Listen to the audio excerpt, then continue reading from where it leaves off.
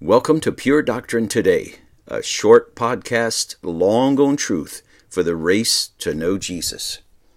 The Bible Study Ladder, Episode 8. As we think about our observation of a passage of Scripture, that is, what the author says, one of the important observations we need to make is the type of literature the passage is in. We've said that before, we need to re-emphasize it.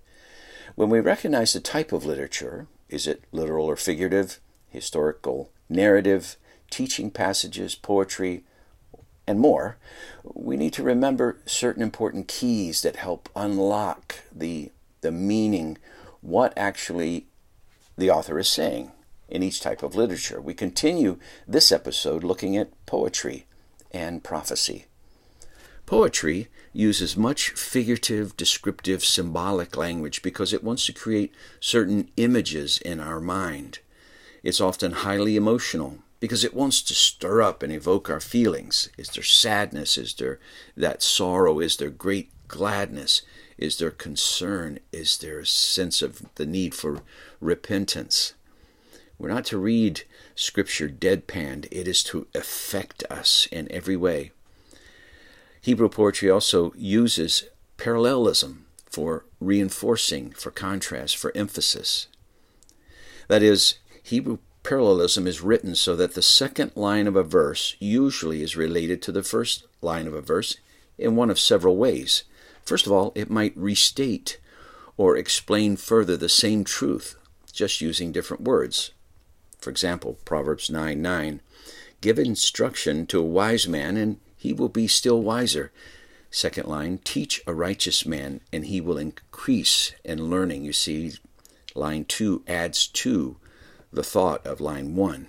Or it may state cause and effect, a good cause and effect. Proverbs 16:3, commit your work to the Lord, and your plans will be established. That's a good effect from committing your work to the Lord.